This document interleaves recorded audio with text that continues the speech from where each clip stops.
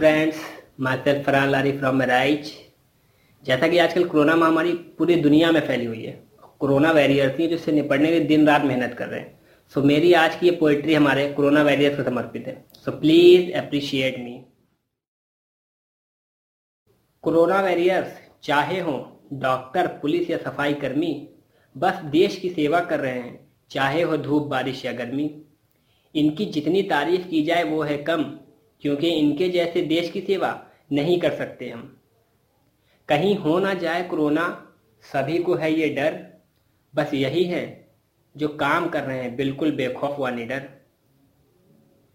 देश से अगर कोरोना को है भगाना, तो कोरोना वॉरियर्स का साथ होगा निभाना।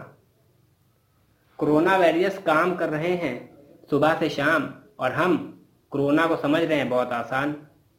कोरोना वॉरियर्स देश के लिए कर रहे हैं दिन रात एक, और हम हैं जो इसे कह रहे हैं फेक। लगातार बढ़ ही रहा है कोरोना का कहर, पूरी दुनिया में नहीं बचा एक भी शहर। ऐ मेरे दोस्त, कोरोना को मत समझ इतना हल्का, पूरी दुनिया का 2.5 करोड़ आंकड़ा था कल का। चाहते हो अगर कोरोना जाए थम, तो सबसे पहले खुद को रोके हम। लारी फरहान, फिर होगा हमारा देश आज़ाद। कोरोना वॉरियर्स देश को नहीं होने देंगे बर्बाद। Thank you so much.